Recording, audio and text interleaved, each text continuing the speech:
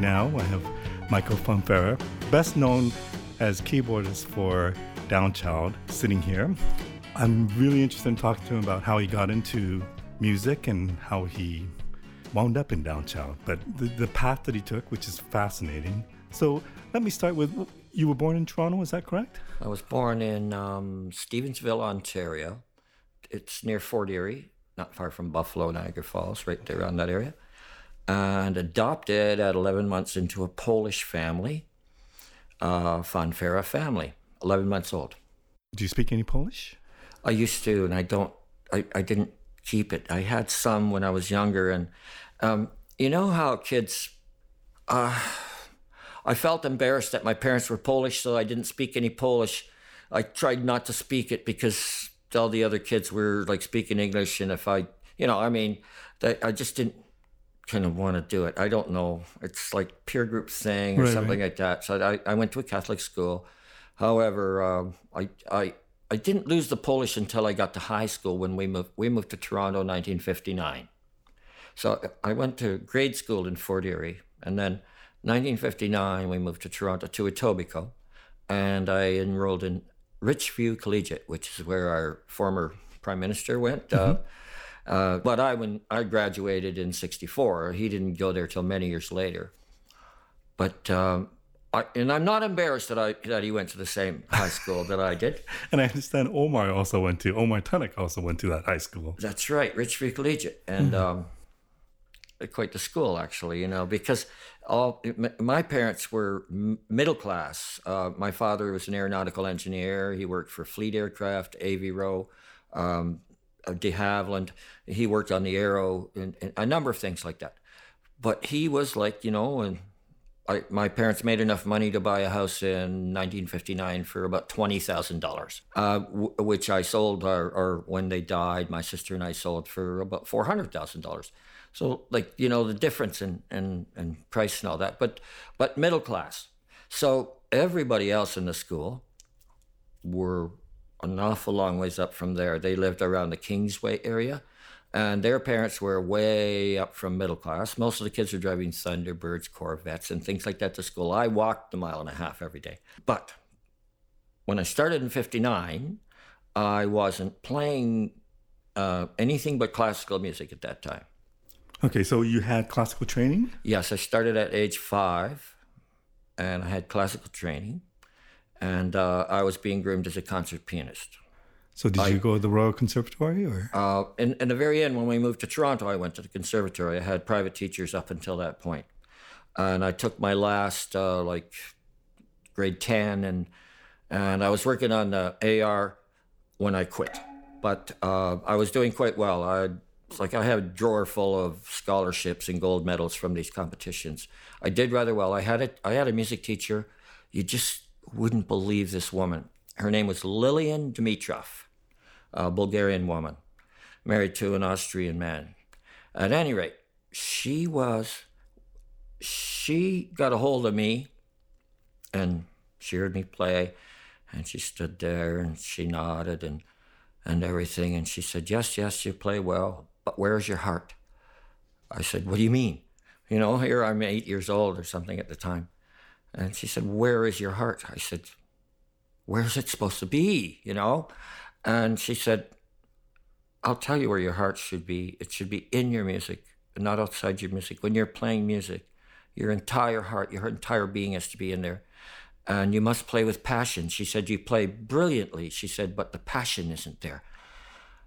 Boy, did she get me into that. She started singing along with me. And when I was playing, and just, it came to the point where I couldn't wait to hear her teach me, so that when I played, it seemed to give me surges of emotion that I'd never had in the music before. Like when I played Chopin before, I played it technically perfect. When I played Chopin after she got a hold of me, it tore me up. And then, of course, I moved on. I kind of shone in the Bach and Beethoven area. I got to Rachmaninoff and everybody else, and I was playing Stravinsky. But my heart was in it then after she got a hold of me. She would sing with me while I played. And every competition that I went into after that, like I used to go on these little talent shows on TV, and then I'd go to the Kiwanis festivals and that gold medal, scholarships. Whatever she did for me was incredible. Got to high school, and I wasn't interested in girls because I was just 12 years old, just turned 13 in 59. So I didn't care about girls. I thought they were yucky. And I was sitting in class, and I'm up near the front there, and I just casually turned around. And it was the first time I ever had this strange feeling that maybe there was something more to girls than I had thought before. So there I was with the hormones kicking in. I was 13. So by the end of that year of grade 9, they had already tapped me in the school for, I did all the, like whenever they had anything in the auditorium or any kind of shows or anything, I was featured piano player. Right. Plus, I was the piano player, soloist with the school orchestra to play the concertos and stuff. And also, I studied cello with them. But I realized at that time that none of those girls cared anything about classical music player, classical piano player. However, a couple of fellows I knew were in bands, and they were surrounded by girls. And I thought, you know what, how am I going to do this? Join a band. I'm trying to think about how to do this, and I heard on the radio, I heard Ray Charles playing What I Say. Dun, dun, dun, dun. When I heard that, I lost it. First of all, I didn't realize, because growing up in the white society that I did, I didn't really realize what black people were or what they had anything to do with music. I had no idea. Mm-hmm. I was like a white concert pianist kind of guy, you know. And did you have much exposure to radio at all? Well, yeah, but I wasn't listening to popular radio when I was in Fort Erie, and I didn't start listening to it till we got to Toronto. So I was listening to it then, you know, CHUM, CKEY, and the various stations. So when I heard Ray Charles do that, I lost it. And I thought, I want to play this music. And I was asked to join a band, and it was the Checkmates before John Finley got into it. It was Lee Jackson and the Checkmates. And I couldn't play that music. I couldn't play rhythm and blues. I just couldn't do it on piano because the only stuff I could play was on the sheets, and I'd learn it, memorize it, and do a good job of it, but I couldn't improvise. I didn't know how. Mm-hmm. So I tried, and I realized I was having such a hard time of it. I asked my dad to buy me a Hammond organ, a B3. And you're still 16, 17, that area? I was like 14. 14, wow. So. And then he said, yeah, and I paid him back $80 a month for 3 years to pay for this B3. He bought me my first B3 in Leslie, and I relearned how to play from the ground up on a new instrument. Left piano out of it altogether, just ditched it. Didn't even touch. Well, I had to, for the school, I had to go and play boogie and whatever else they want, you know, some concerto pieces. But that wasn't what I was interested in at all. And so I played Hammond organ, and over the next few years began to become proficient at that. It wasn't until when I joined the Electric Flag, they asked Mike Bloomfield got me to play piano on the first record that I did with, and that's the next time I started playing piano. And I kind of got it back in the fold afterwards, but I didn't have it back yet. Can we just go back a little bit? Sure. So when you were 5, and obviously you started playing classical music because your parents probably forced you to do this. Actually, my mother bought me a piano, asked me to, and got me taking lessons, and I took to it like a duck to water. I was absolutely thrilled. I didn't mind practicing because when I did, I got to spend extra time outside playing hockey. I got an extra treat after dinner, one more little tart piece of pie, something like that. Because of the appreciation that my mother and my aunts and the other ladies around, the men, I mean, they whatever, they want to take me hunting instead. But the girls, all the women in the family, were thrilled with piano, the boy that played piano. So they'd ask me to play a piece or two. I'd play a piece or two, and I was as spoiled as you could get at that point. So you enjoyed playing classical music? Oh, yes, yeah.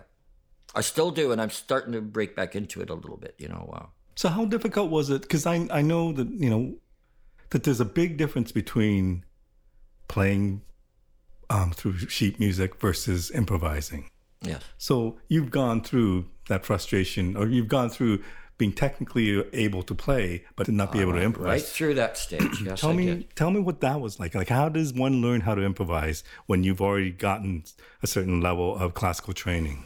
I had to change instruments. When I changed instruments to the organ, you can't play the organ anything like the piano. There was nothing in common between the two of them aside from the keyboard being the same notes. Nothing. I had to change everything, my entire style, everything. From the ground up, I had to learn note for note things that the R&B players played. And then I began listening to people like Booker T, Jimmy Smith, Jimmy McGriff, and Brother Jack, and people like that. And I began to get an idea about how organists played different than piano. And learning basically through copying initially. Initially from listening to them, which taught me how to learn how to play by ear, period. And that carried over to my piano. When I got piano back, I started bringing it back in. I was using my ear instead of trying to remember things that were on the sheets and stuff like that. So it didn't change anything except that it added another dimension to my playing. I could still read music and remember it, and memorize it, but I was really, really interested in what I could hear and what I could do without reading any music at that point, right? And then getting in band with the Checkmates, completely, I mean, like switching from Rachmaninoff to Booker T as just like, so completely different. And we did R&B and really deep South soul music, gospel music, and real blues. And all of that was completely removed from the classical, and but it was on another instrument.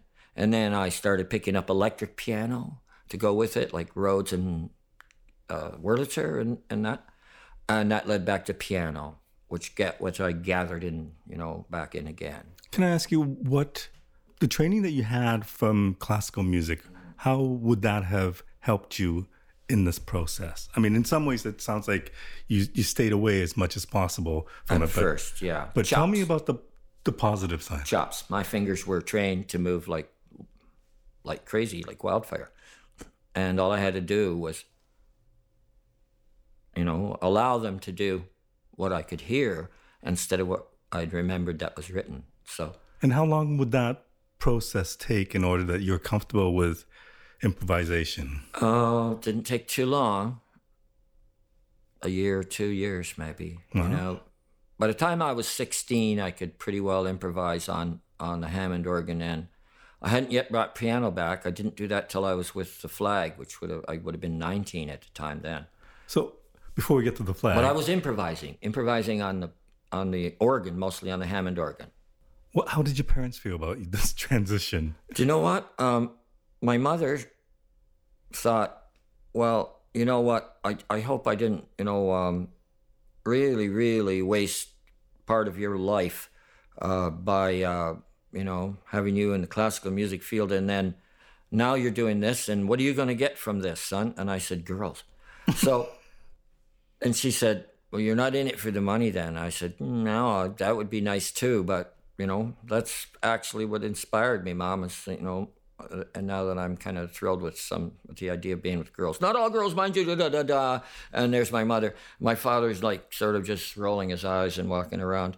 And but making a living in music at any time, even then, would have been difficult whether you were if you pursued classical music or anything else, right? You know what? The other guys, okay, here's a real quick story. I'm in high school. I'm in a lower, it's like a middle-class family. Everybody else in that school is like loaded. So they were fraternities, right? I tried to join every fraternity. I was turned down because my parents didn't have money. Turned down. I joined a band. We played the very first dance that we played at that school. We played a dance. Every fraternity asked me to join. You know what I said? He's raising Sorry, a finger. boys, but I don't need you anymore. Well, Mike, what are you doing this weekend? They wanted to know where to get some girls, too, now that I had a bunch. And it was it was funny because I didn't really do it as revenge or anything. It's just that I no longer felt like I wanted to belong to a society, which was, basically a bunch of guys that, to me, they were just rich kids that they were trying to have fun, Right.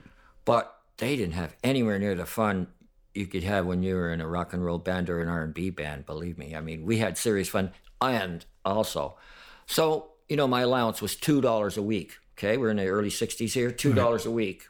That's what I got. I was making $60 a weekend right after I joined the band. Well, all of a sudden, And you're playing basically clubs at this point? Dances? No clubs. I mean, we were way too young to drink. No nightclubs. We were playing dances. Crang Plaza, the Memacombo, all the places like Gogin, all those, places where they had younger bands. The same places, Richie Night and the Midnights, Little Caesar and the Consuls, Robbie Lane, and Jay Smith and Majestics, Kay Taylor and the Regents, all those bands, they were playing the same kind of places we were playing. And so we broke into that circuit. Then the Checkmates became ultra popular, and we opened a city hall. We played events with thousands of people. We got taken to New York, and we played for 62,000 people at Shea Stadium. And what was that like? It was kind of good, We played there twice in a row, and a second time, what they did was they literally commissioned us to write a song. Batman had just come onto television, right? And Batman and Robin thing, right? And they wanted a dance. They already had the Batman theme for the show, but they wanted a dance that was like associated with Batman. So we wrote a song called the Batusi, which was the combination of the Watusi and Batman. Yeah. Anyway, we wrote a dance and designed the steps ourselves, and it was quite good. So we recorded it, never got released anywhere, but it was called the Batman Batusi. And we played it at Shea Stadium, and we were playing it. The audience was on their feet, and overhead comes a helicopter. They didn't tell us about this. Helicopter drops down the rope ladder, and down comes Batman and Robin, fully dressed. The both of them, Adam West and Robin's name, I forget who his name is. That's right, Burt Ward, because my wife went out with him for a while. Now I remember the name. At any rate, they came down. They dropped down right on the stage, right in the middle of that song, and it was kind of fun. So, was this part of a review? Like, was it your band only playing at Shea Stadium, or was it a bunch of bands? No, the Young Rascals were there. What happened was we ended up. In the end, Rhinoceros ended up being managed by the same guy, Sid Bernstein. He brought the Beatles to North America. John Lee and the Checkmates became Rhinoceros. John Lee and the Checkmates didn't become Rhinoceros, but most of us ended up in Rhinoceros because Elektra Records went around the country looking for what they thought was going to make a super group. And it happened that a bunch of us were what they thought were supergroup quality. It was like tryouts for a football team, though. There's 17 of us in the room at the same time, and they just said, "Okay, whichever, make a band out of it." And 7 of us stuck together because we had the right chemistry, and it just Danny Weiss and I instantly hit it off so well that I ended up living at his house, and he had brought Jerry Penrod because Danny and Jerry were in the Iron Butterfly. Danny wrote the first album, Heavy, right? Right. And then John Finley, Alan Gerber came from Chicago, Doug Hastings came from Buffalo Springfield, and Daily Flash from Seattle, and Billy Mundy from the Mothers of Invention. So they gathered these guys together, but they had them from all these other bands too. But those of us that stuck it out were the ones that liked playing together instead of competing. Like, I wasn't competing with the other organ players. I would just wait for them to finish, right? And then go up and play. And then, so most of them got lost. And same with the guitar players. They all got lost. Danny and I were grooving, because every time I'd play, Danny would rush over the guitar, or vice versa, and we would start playing together. So that looked obvious to everybody, including the record company, when they'd come in and see a rehearsal. And they'd watch Weiss and I joined at the hip already, and we just met each other. And plus, Finley and I had been doing it since we were quite young, you know. And Peter Hodgson was on bass at first, but then Danny wouldn't come into the band without bringing his bass player, Jerry Penrod. So Peter didn't end up on that first album. Jerry Penrod did. But Jerry was a wonderful bass player too. But he had some problems and he had to get out. Anyway, Peter Hodgson ended up being the bass player in Rhinoceros anyway. So... and how did the band do in the States? We were good. We were poised. We were poised to be the next super band because, a lot of things happened. I know this sounds strange, but when Woodstock happened, the people that were putting Woodstock together were friends of mine. And they called me and said, "We don't want to talk to your management. We want to ask you if you can bring us Rhinoceros for the fest. We're doing a big festival."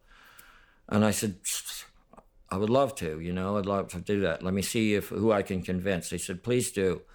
At that time, we were on the road. Our opening act was Sha Na Na. They would open for Rhinoceros. So, you know, they were university kids that were doing this 50s stuff. 50s stuff. So, our management wouldn't let us do Woodstock because they said they'd already had us booked on a gig that was making real money instead of the $1,500 Woodstock was offering. And I said, "Who cares about the money? I think this is going to be a big show." They said, "Kid, there's always going to be big shows. Don't worry about it." Kid. So they made a mistake, and we made a mistake by going along with it. Right. We should have just told them, "We're doing it anyway, even if we don't get paid." And then they would have fired us because we didn't, or, you know, it would have cost, because they booked us for $4,500 in some other place. Big deal, $3,000, you know. I mean, you know, the whole band was really upset. And it's, in fact, what broke Rhinoceros up. Because the next gig we did with Sha Na Na, we opened for them. Mm-hmm. Yeah, because it changed a lot of that bands. Blew my mind. What are we doing opening up for this 50s imitation band? You know, and we were an original band that just, everywhere we played, we just rocked them. Us and Led Zeppelin together were the two driving bands that you could, like, you know, the northern U.S., anywhere around there. So you're 19 at this point? 1920 by now. I was born in 46, so. So at this point, are you thinking... I was 20 by then. And you're thinking, this is my career? Oh, yeah. Oh, I'm convinced, like... And do you know what that was? Like back in like late 60s, what does a musical career mean? Like what did you... it just means selling enough records to not worry about money and being on the road, enjoying yourself with your band, you know. You didn't think much further than that. Like I figured, you know, people would say to me, "Well, you know, what are you going to do when you're older?" I said, you know, okay, I figured out, okay, in the year 2000, I'll be 54. I'm not even going to make it that far, or who wants to? You know, believe me, I don't even need to get there. Right now, things are like heaven for me. And then, of course, one thing led to another, you know. And now you're living Before Rhinoceros, though, the Checkmates broke up in New York. Right, okay. So you're now living in New York. I was living in Central Park on a bench. But... I got a message. There was a bar that I used to go to all the time that we all did, and all the rock stars went there. It was called The Scene. Steve Paul's Scene. He had a Scene West and a Scene East. The Scene West was where, like, any of the big bands that were in town, they're playing Madison Square Garden or anything like that, that's where they went at night to hobnob, right? So I got a message. I was in that bar, living on the bench in Central Park. I got into the bar. How long were you living on the bench? Because I had no money. No, how long were you living there? Oh, geez, a number of weeks anyways. I know it was summertime, so I was happy enough. But I was begging quarters to buy, like you could buy 2 hamburgers for $0.25 at the corner of 42nd and Broadway. So, you know, that's how I was living. And wondering what I was going to do. Do I have to go back to Toronto? Oh, I don't want to because I love New York City. I was living on the bench there instead of living at my parents' place in a really nice place, you know. So I'm there. I get a message in the bar, and it's from Buddy Miles. To meet him there the next night, that he wanted to talk to me. He knew I was around because they told him they'd seen me. And the reason I knew Buddy was because I met him and Jimi Hendrix when they were both working with Wilson Pickett. Checkmates did a gig opening for Wilson Pickett in Hamilton at the old Coliseum, the big, great big arena they had there. Checkmates opened for Wilson, and we did such a good job, the audience mobbed at the stage. And security had to hustle us backstage and everything else, and the crowd was going crazy. Wilson refused to go on. He made the crowd wait for an hour and a half before he'd go on. In the meantime, we were in our dressing room in the bunker there at Checkmates. We were still congratulating ourselves, such a good show. Knock on the door, it's Buddy Miles and Jimi Hendrix. And they both came back to tell us how much they enjoyed our show. And Buddy came over to me and he said, if you ever need a job, please make sure you get a hold of me if you ever want to play with another band. So that's pretty good. I get the message from Buddy, and then I showed up at the bar from Central Park on the bench. I met him there, and he said, would you like to join my band? I said, yeah. He said, it's the Electric Flag. I said, what, the band that's got the number 2 hit on Billboard right now? It was Groovin' Is Easy. And he said, yeah. And I said, well, what do you mean? He says, join the band now. He says, you're in. You're replacing Barry Goldberg on the Hammond organ. He has to go, and I want you. And Bloomfield has said that I can have you if I want. So I said, well, yeah, what does it entail? He said, where are you living? I said, well, nowhere. He said, here. And I just couldn't believe this. He handed me $1,000 in cash, a key to a penthouse suite at the Hilton, and a big stack of open airline tickets that I could fill out to anywhere in the world I wanted to go, all at once. Took me to my hotel room and said, you're in the band, buddy. Tomorrow morning, we're leaving for Boston. We play in Boston tomorrow night. I said, well, what about rehearsals, me knowing tunes? He said, you leave that to me. And then that's when I joined the band. And then we were on the road for a while, 6 months or so. We went to LA to do that album, A Long Time Coming. And Right. we did that album. And after that album, I went to Rhinoceros. Huh. Why did you go Rhinoceros? I mean, what Okay, happened to does Electric this Flag? have to be on the interview? I got busted for a joint. Oh. I had a joint in my cigarette package, one joint. Because this is a different time. This is LA, 1967, 66, 67. So I got busted. They threw me in the LA County bullpen. I was in there for 2.5 weeks before I could get out. And How scared were you?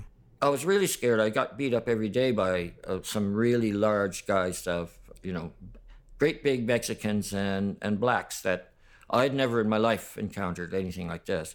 They just beat the crap out of me every day. For no reason at all, except Just that... for being a white, skinny white boy with long hair who couldn't defend himself. When I got out, I began martial arts the next day, and I studied like a devil for 13 years. I have 3 black belts, a number of kung fu degrees, and I became a kickboxer. Just because I didn't want people to beat me up because they were bigger than me. Okay, so did you ever wind up going back to jail at all? No.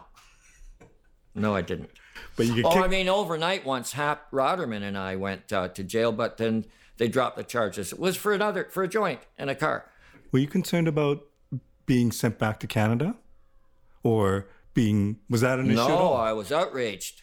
I was, what I did was I said I wanted to go to the Canadian Embassy and all this other stuff, and that I was going to bring pressure down on the LA Police Department, right? Here I am, Mr. Smart Guy, Mr. Big Stuff, with the long hair, and it bruises all over him from being beat up by these idiots. I tell you, though, that the worst of the criminals there when you're in jail are not the guys inside the bars. They're the guards outside the bars with the billy clubs. I'd walk by the bars close enough, and any one of the guards, when they would see you, they just jam you in the ribs with the billy club right between the bars. And then laugh, and look at each other and just see how he went down there. And I don't know, they just seemed like they were cruel. The guys behind the bars there, they were cruel, but they were criminals. Like, I didn't expect them to be criminals that were guarding us, but they seemed to be more like criminals. But this meant that you couldn't be in the band anymore. Albert, I had one phone call. They give you one phone call when you go in. I phoned Albert Grossman, our manager. And Albert said, you really blew it this time, kid. I'm not helping you out. And he slammed the phone down on me. Yikes. Yeah. And so I had to get out my own way anyway, which was through my parents eventually. So Okay, so And I was out of the band. He told me, you're off the band. He says, you can't have nothing to do with the band anymore. So when I got out... Did you have any contact with the band after that? Oh, sure. Yeah, but Buddy Miles and Jimi Hendrix and I eventually had a band, and Danny Weiss, the four of us, had a band that played at Steve Paul's Scene, the same club, later on. And this was just the year that Jimmy died, just before that. And we would just play there every Wednesday night. But our guest singers were Janis Joplin, Jim Morrison, Van Morrison, Joe Cocker, like the stars of the day, right? They would be in town, and they would be at the club, and they would be the singers. Because, I mean, you got Jimi Hendrix. And Jimmy wouldn't play guitar when Danny Weiss was playing because he said, no way I'm playing with that guy. He said, he's going to handle lead guitar. I want to play bass. So and we said, well, we'll get you a left-handed bass. He said, no way. He said, I'm just going to take this one. And he took a regular bass, turned it upside down, and played it without restringing it. So he did a great job of it, too. But did you know at that point, did you know he was great? Oh, boy, did I. I'd been following him. I was at Salvation when he burned his guitar and set the ceiling on fire. That drove everyone out with the fire department going crazy. There was only one exit. And I'd seen him play 3 or 4 times. Plus, I met him when he was playing with Wilson Pickett. He was just playing rhythm guitar. Right. But, oh, yeah, I knew how great he was for sure. And, you know, he was Jimmy, you know. But him and Buddy were tight, and they loved playing with me and Danny because Danny and I were tight. So the rhythm section was tight, right? They could call almost any singer up, and we would cut it. I loved that. It was a very nice little band. So you went back and joined Rhinoceros? Yeah, what happened was then I was walking down the street after I got out of jail. And again, penniless, living on a park bench. And who comes walking down the street? John Finley from the Checkmates. I said, what are you doing here? He tells me, and he said, what are you doing here? I told him, and he said, well, do you have any place to stay? I said, no. He says, come on, you can stay at the Tropicana with me. He says, I'll get you a cot, you sleep on the floor. So he explained to me they were having tryouts for this new band called Supergroup that Elektra was putting together. I showed up at rehearsal one day because I'm just like staying in the hotel room with them. And somebody asked me, you know, oh, hey, you play. You want to, you know, play a little bit? They started to play. And then sooner or later, one or another thing happened. And I ended up being the organist for the band. Things just happened to you. I know. I've had them happening for quite a while, and I'm not questioning it. You know, I just figure, well, what happens, happens. But and then you wound up, I don't know how many years after that, you wound up working with Lou Reed. Yeah. Is that right after Rhinoceros? No, after Rhinoceros. Rhinoceros was breaking up, and nobody had any money left. Our hearts were broken because of the Woodstock thing.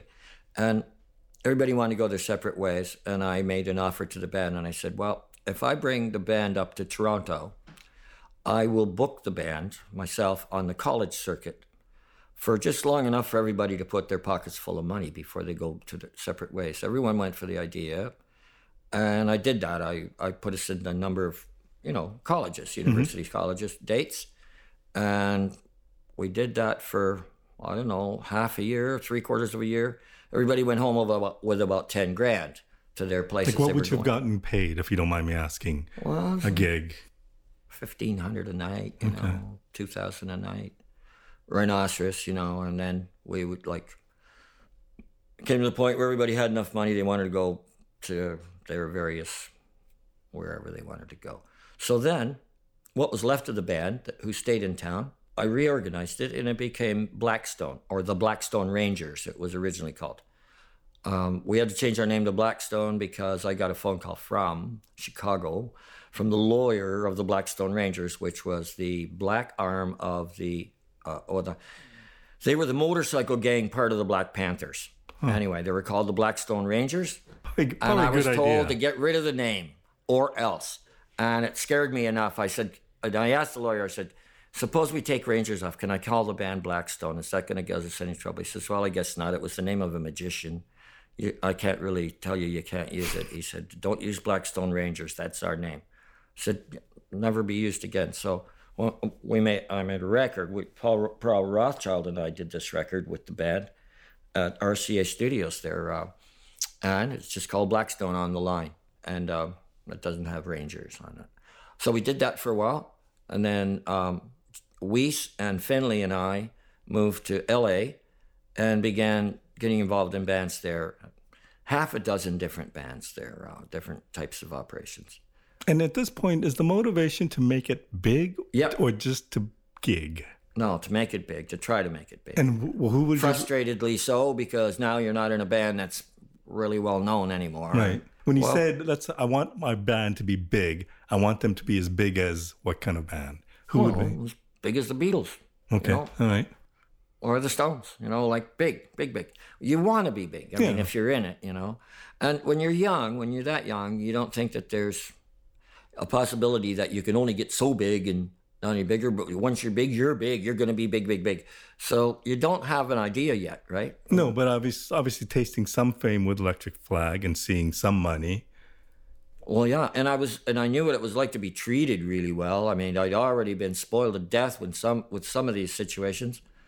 That I'd also been tossed out, right. And living on the street. So I knew that it was very possible to go from next to nothing to being, like having a lot of money and being fairly popular. Like first couple of gigs I did with Electric Flag, all of a sudden there were the girls again and money in the pocket, the hotel rooms, everything, limos, all the stuff I wanted. But that's basically what you want when you're a kid, right? Girls, limos, right. and whatever drugs you can get your hands on, and What did you learn from the time on the park bench? You know what I learned? I learned that New Yorkers are. At first, I thought New Yorkers were a little bit rough and tough because compared to Toronto people, they were rude. When they bumped into you on the street, they never said, "Excuse me." They'd push you out of the way in line for something or another. When they talked to you, they'd just say, "Yeah, yo." None of this please and thank you stuff. I was raised as a Boy Scout, so all of this was. And I thought, in New York, these people are rude. Living on the park bench decided me otherwise. I decided that New York was filled with all kinds of people, and some of them were absolutely beautiful. I began to fall in love with New York at that point.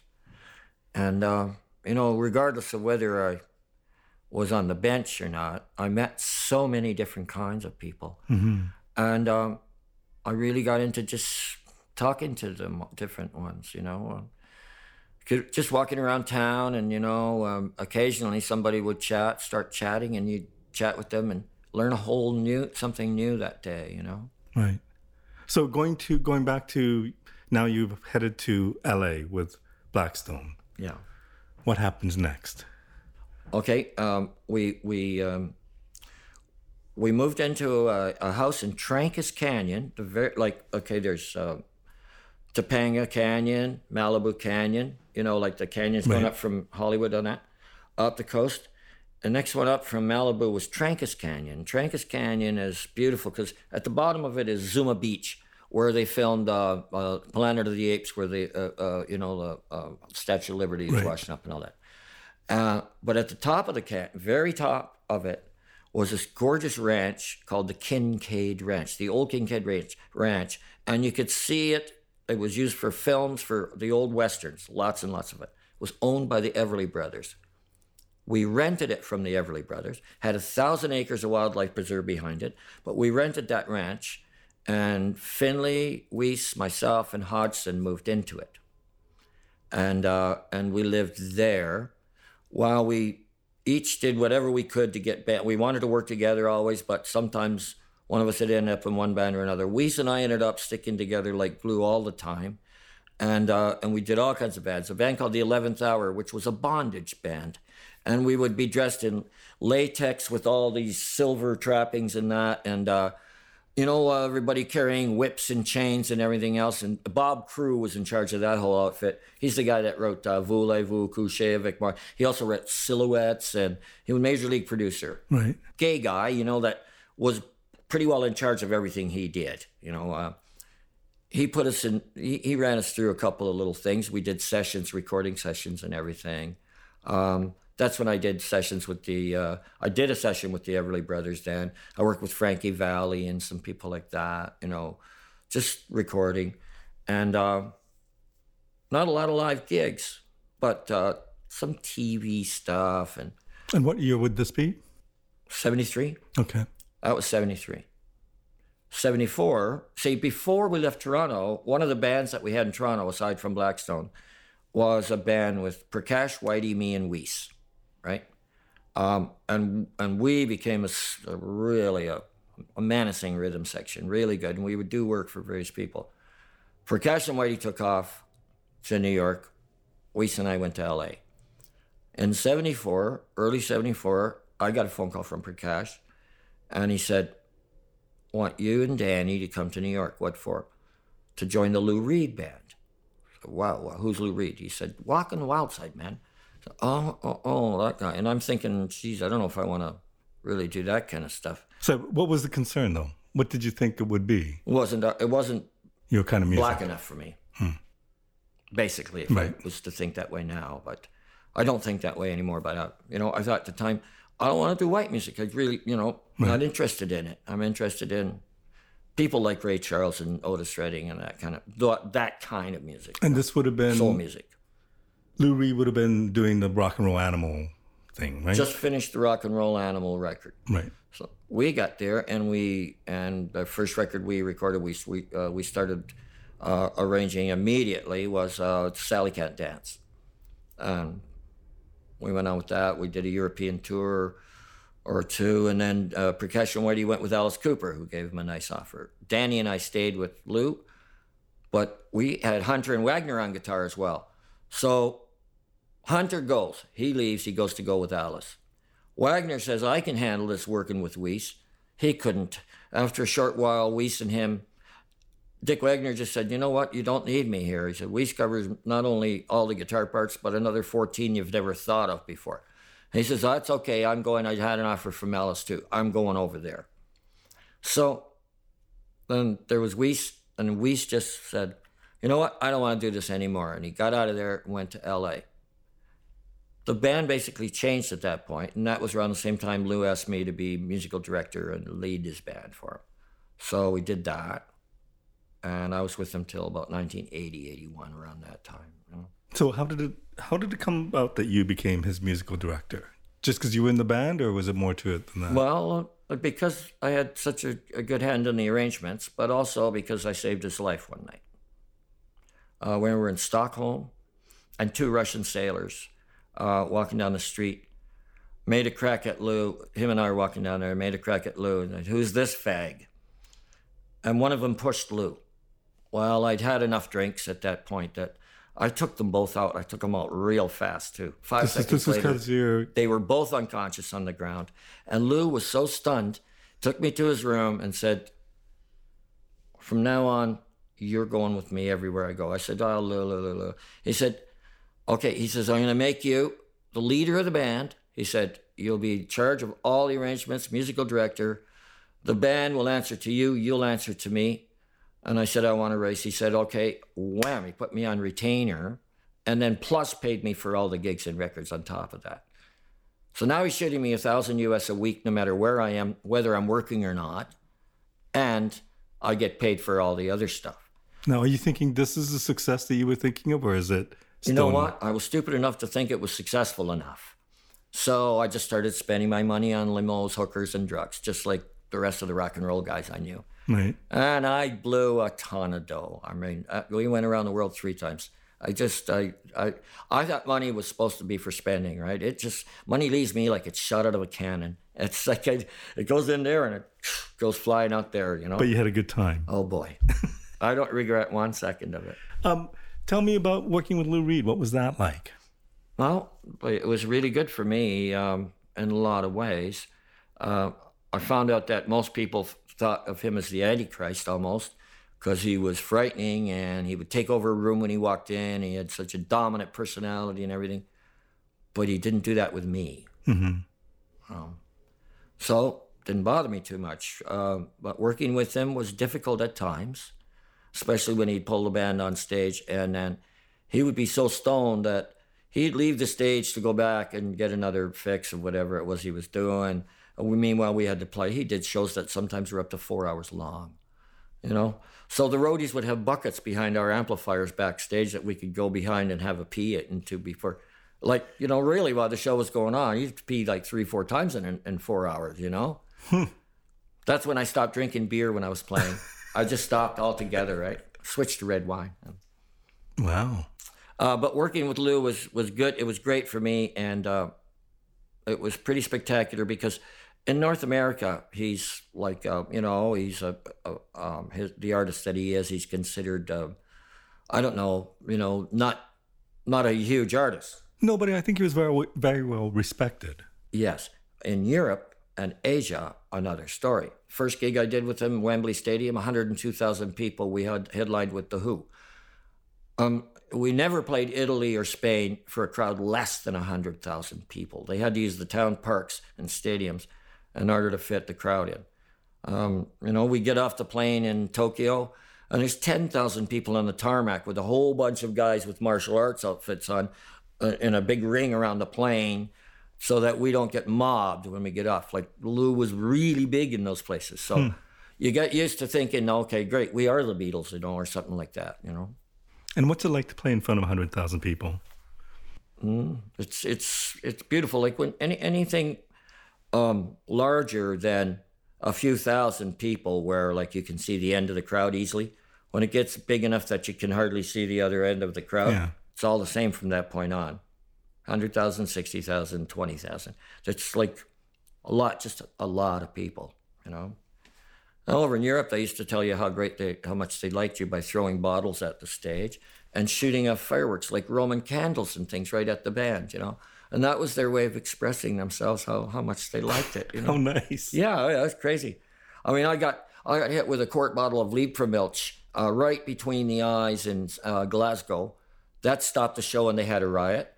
Another time, I think it was Roman candle that somebody had meant to shoot up in the air, but it went sideways and blew up part of the PA stack. Lou called the band off the stage. He says, "We're not going on anymore."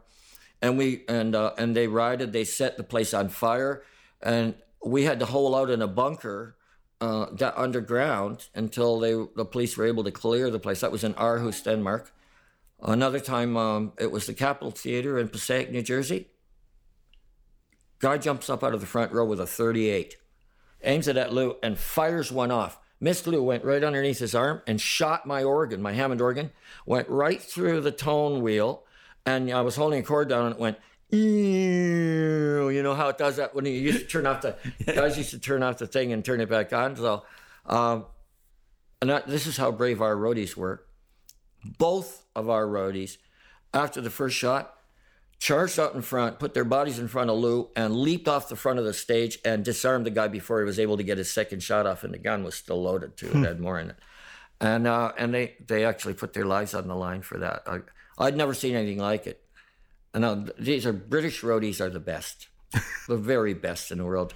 And they're so good at what they do, and boy, they're committed, So what made you leave Lou's band?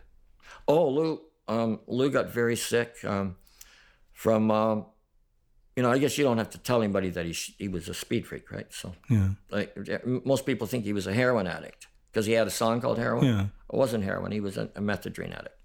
So, and a very, very heavy drinker.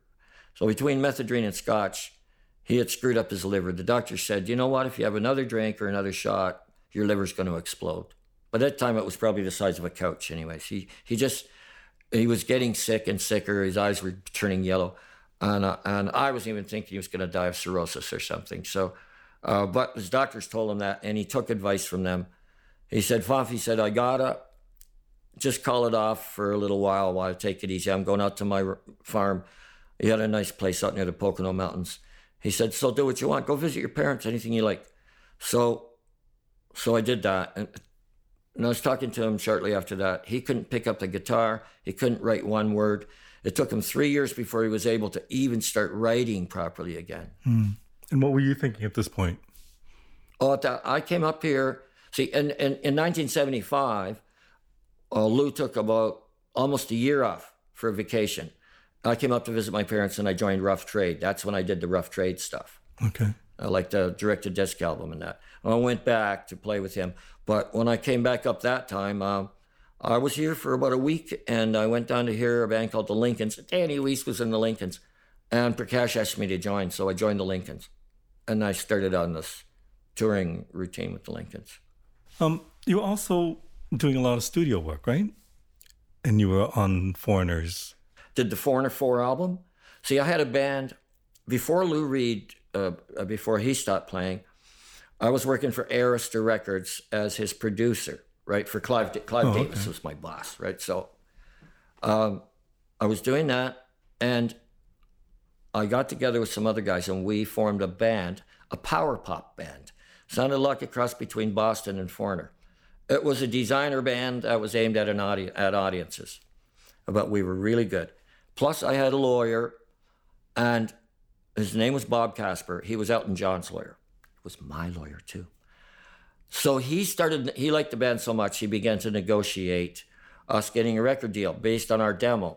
So the name of the band at that time was Cash, believe it or not, C-A-S-H. We had it all on our road cases and everything. Right.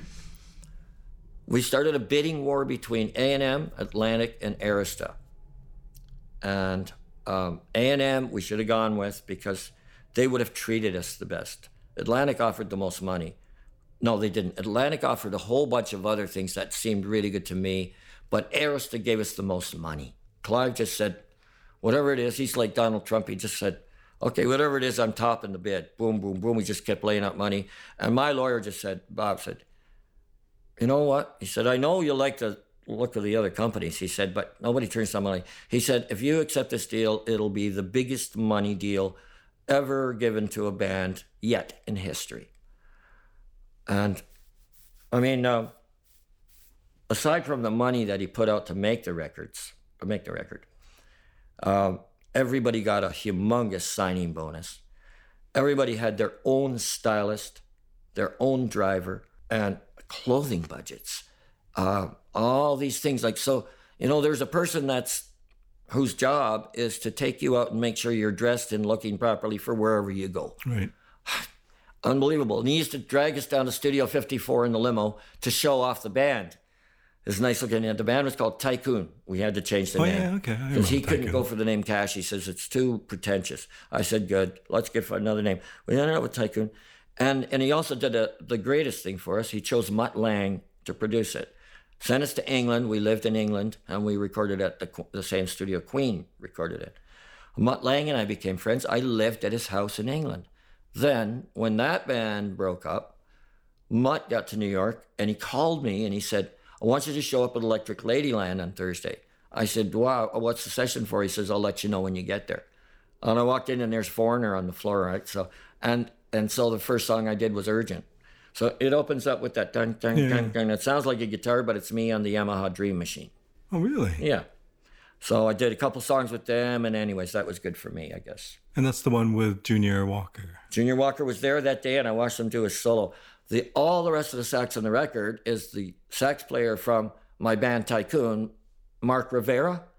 Oh, okay. You must know who he is. He went on Billy Joel, Hall & Oates, and he's Ringo's sax player now. Yeah, great sax player, but nobody in the world could do that solo like Junior Walker. Boy, when he did that, and he did it, he just took his corn out of his case, got it in tune. He says, okay, play it by for me. They played it once. He says, okay, play it again. Put it in record. Mutt goes, okay. He tells the engineer, put it in record. Junior honked one out, and he starts to pack his horn out. Puts it away in the case.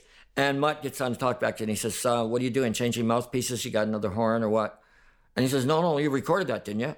He said, yeah. He says, then you got it. And he just kept packing up, and Mutt's going, wait a minute. And he tells the engineer, play that back. As Junior's walking out the door with his check, $5,000 he got for playing that one solo. He's walking out the door with his check, and Mutt's going, God damn it, I can't believe it. It is the best solo. And still, he couldn't, nothing he could do could get around that solo. It was the one, and one pass for Junior, right? He just knew what to do. And that was kind of cool. Mark got all the rest of the sax on that album, and then went on the road with them. I was offered the road trip, but I was up against Thomas Dolby and one other big, some kind of heavy name synthesizer player, and I didn't get the gig. It's amazing where you've been and what you've done. a few things, the odd thing, But I mean, okay, so all these opportunities that happen, because, if I met somebody and they told me one of those stories, I'd say, wow, that's amazing. The fact that you've kind of crisscrossed many different great bands and played in many well-known bands during probably the height of the music scene, like what do you attribute that to? Is it a work ethic? Is it luck? Is it... You know what? I don't know what it is, but when I play, I don't play music so much as it plays me. I'm lost. I'm lost in it from the first note on.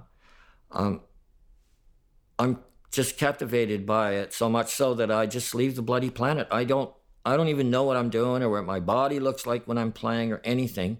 The music it just surges through me and plays. It plays me. So I don't think about what I'm doing when I'm playing. I just let it do it. And I got the muscle memory from playing for 65 years. Right. So my fingers can pretty well do anything they want to do. And I'm just going, I don't, it's no sense in me thinking about it. I just don't think about it. Once I'm set up and I play a couple notes and close my eyes, it sounds good to me. From that point on, the gig is beautiful. So Tycoon did an album. Did they do more than one or? No. Second album, we sold 300,000 right out of the gate in 1 week. And then we did a cross U.S. tour. We did really well on it. Second album's coming up. Clive is thrilled. He's laid out way more than $1 million already. Biggest deal that they've ever done. And we're writing songs, and I am convinced, and so is everybody else in the band, convinced that this batch of songs is even better than the first. Clive says, I don't hear any hits. So what do you mean you don't hear any hits? He says, no singles. He says, this is all great album stuff. He said, I don't hear any singles. I said, this one's a single, that one's a single. He says, I know what I'm talking about here. Come on, Clive, we've got better stuff than we had before. He said, it might be better musically. You might even have better vocals. He said, but I don't hear hit records, and that's my business. So he's brought in outside writers, right. Anywhere he could get songs. We hated every song he sent us. Every single one. They weren't right for the band, right? So we had this big fight with him, and I don't know how this happened. And by this time, we owed Aerosmith way over $1 million.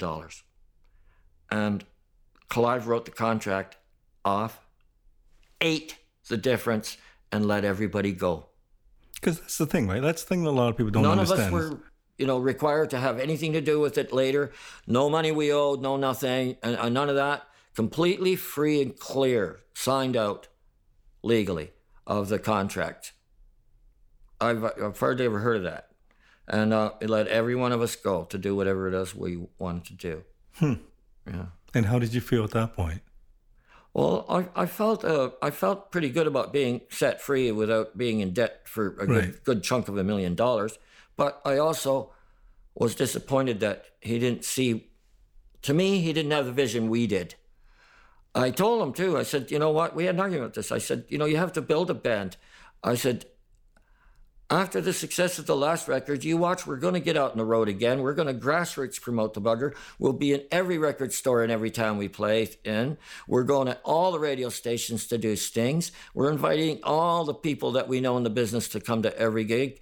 The band is going to take part in this promo. We're going to be working to build the band.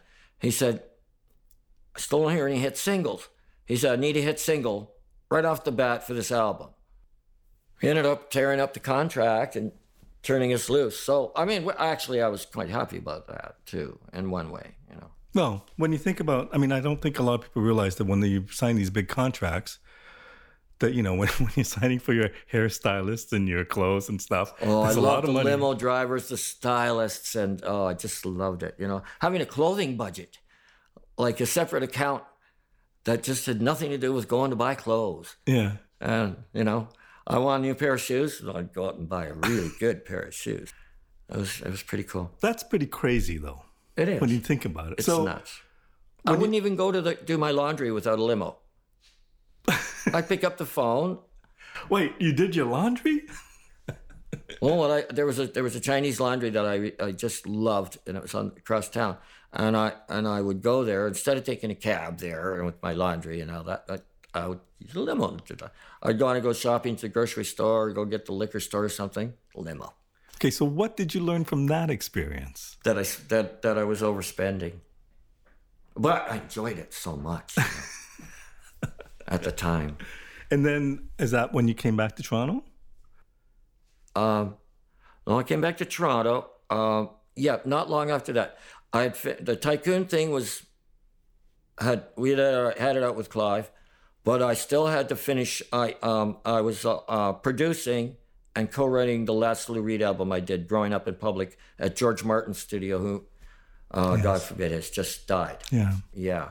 And a good friend of mine, I talked to him not long ago, just over a month ago. And anyways, so we went to Montserrat to do that record. It was shortly after that record that Lou was given the orders by the doctor to. Right. But it was great for me because it's the only record Lou ever did like this. He wrote all the lyrics, I wrote all the music. Like, he never actually split writing with anybody. He used to do all the writing himself, right? So we did that. Do you still see royalties from that, or is that something you signed out? I see some from European royalties from certain songs. Like, there's one song we wrote called The Power of Positive Drinking. Well, it's a big jukebox hit in Europe. It's still, well, not big, but I mean, we still got checks here and there. You know? Well, that's nice. Yeah, not big ones, but it's still around. And actually, that one I wrote on guitar, and then he came up with some. I was just playing it for him, and he starts with The Power of Positive Thinking and changed it to drinking because we were pounding the stuff back. And he says, "We're going in tomorrow to do it." So, and I played guitar on the record. It's the first record I ever played guitar on in my life. So that was fun for me. I didn't even know you played guitar. But George was so perfect because he'd come in and give me tips every day. Like, I learned how to produce from three of the greatest producers in the world. Paul Rothchild, he taught me so much. Then Mutt Lange, again, taught me so much. And then George Martin. Those are pretty impressive people. Between those three guys, I think I might have had the three best producers that I could ever think of to influence my approach to producing. So, again, I was lucky. Another great thing that happened to me, right? So, were you ever bitter about the music industry? No.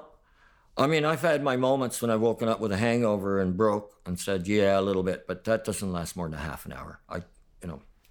I can't hold a grudge. I just, it's like excess baggage,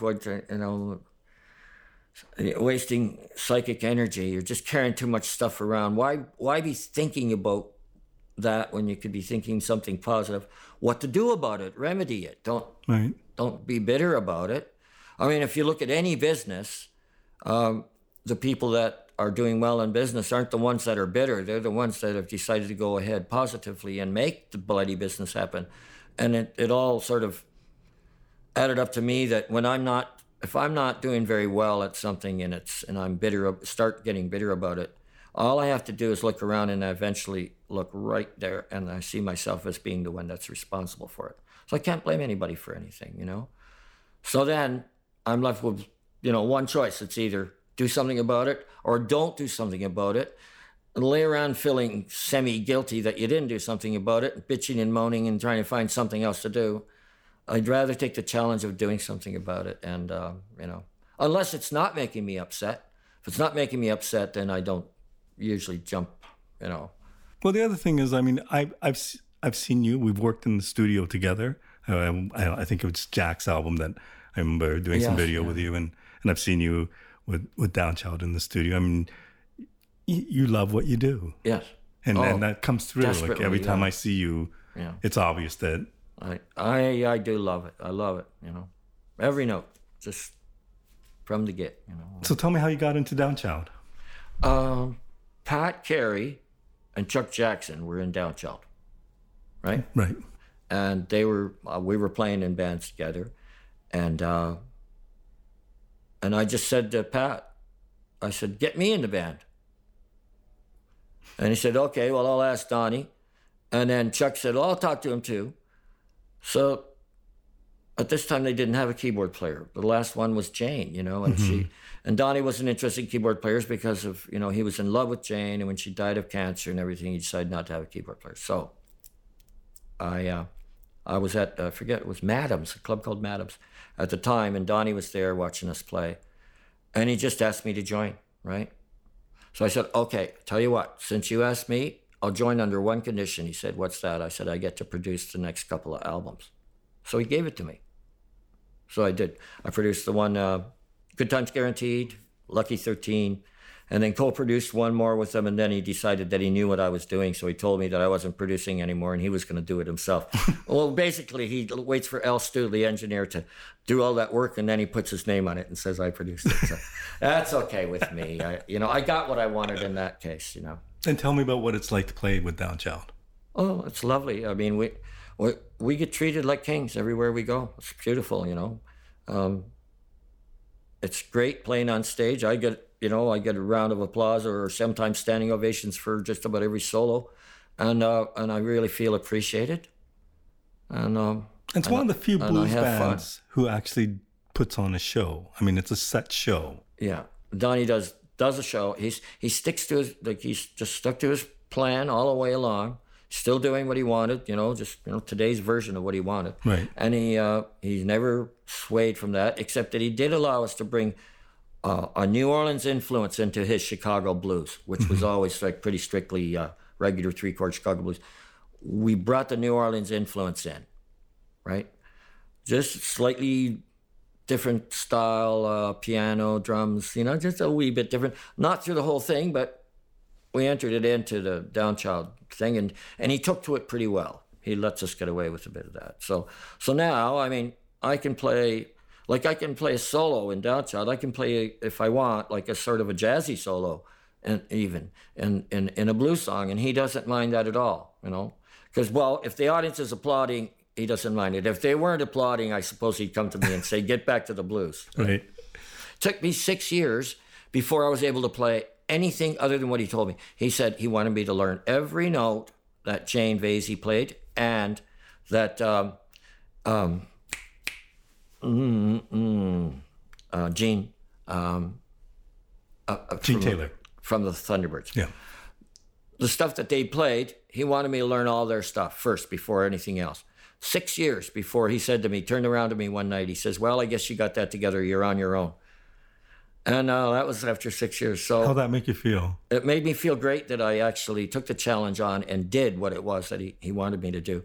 At first, in my mind, I was rallying against it. I thought, who does he think he is, telling me how to play the blues or whatever, to do this or that? He should just cut me loose. I'll show him. And instead of that, I just said, I bit the bullet and I said, you know what? I'm going to do what he wants me to do. And I did it. I learned note for note what they were doing. And then one day he came to me, he says, I guess you're doing it right. You're on your own. That was great. And ever since then, he's never said one word to me. I get to play anything I want. It's like the band's playing. I just float free all over them. I can play in and out anytime I want, everywhere I want. He never has a problem with it. And it was great. I think the 6 years that I put in learning all that stuff really gave me a really nice base to be in the band, like on this solid platform, to be able to roam around and to range about musically. Because when I come back, I'm coming back to a solid blues platform, which consists of what he wanted in the first place. So I think it was good for me. And you do a bunch of other stuff. You still do a lot of session work. You also work with a lot of different artists. I just produced the Wooden Teeth album, but they're not called Wooden Teeth anymore. They took the word wooden off. It's just called Teeth now. And I'm producing Omar's new record and Vito's new record. And what else am I doing? I just did Mike Fitzpatrick's record. And I got a couple more lined up. You've told us about this amazing journey that you've taken with some really fascinating characters and some landmarks and milestones in rock history. There's one other thing that you do that I know of that I want you to talk about, which was the work you do at the Sunnybrook Hospital. Mm-hmm. Can you talk about that a little bit? Sure. We entertained the war veterans in the K-Wing, and of which I don't think there are any Second World War veterans left. I believe the last one died a few months ago. Hmm. The average age there is 92, and there's 200 or 300 of them in wheelchairs that come when we play. I love it because I get to play grand piano, no mics. Pat Carey plays sax in the air, and there's a little wee public address system for Chuck to sing over. And or if Chuck can't do it, it'll be Virgil or Johnny Wright. But it's playing grand piano. I'm nuts about it. So I'm gonna sit there and play, and we've been doing it for about 15 years now, and you know, and the sad part of it is that I have met and begun to know so many of them who are now passed on. Right? In fact, there was a number of them I used to go visit upstairs in their rooms before we'd play, and you know, just have a little chat here and there and stuff like that. They're no longer visitable because they don't live. But for me, it's a gig that, you know, I would pretty well do anything to do that gig, because as far as I'm concerned, and I wasn't around when these guys were fighting the Korean Wars or whatever they were doing, but as far as I'm concerned, they put their lives on the line for our lifestyle over here. Mm-hmm. I know maybe that's not the way everyone else would look at it, but that's what they did as far as I'm concerned. And for that, I would play for them, no matter where, when, or whatever. You know. Michael, it's been such a pleasure. Thank you so much for doing this. Well, thank you, and it was nice to be here. It's always nice to talk to you, Michael. Thanks. We didn't get around to any of the funny, dirty stories, but that's okay.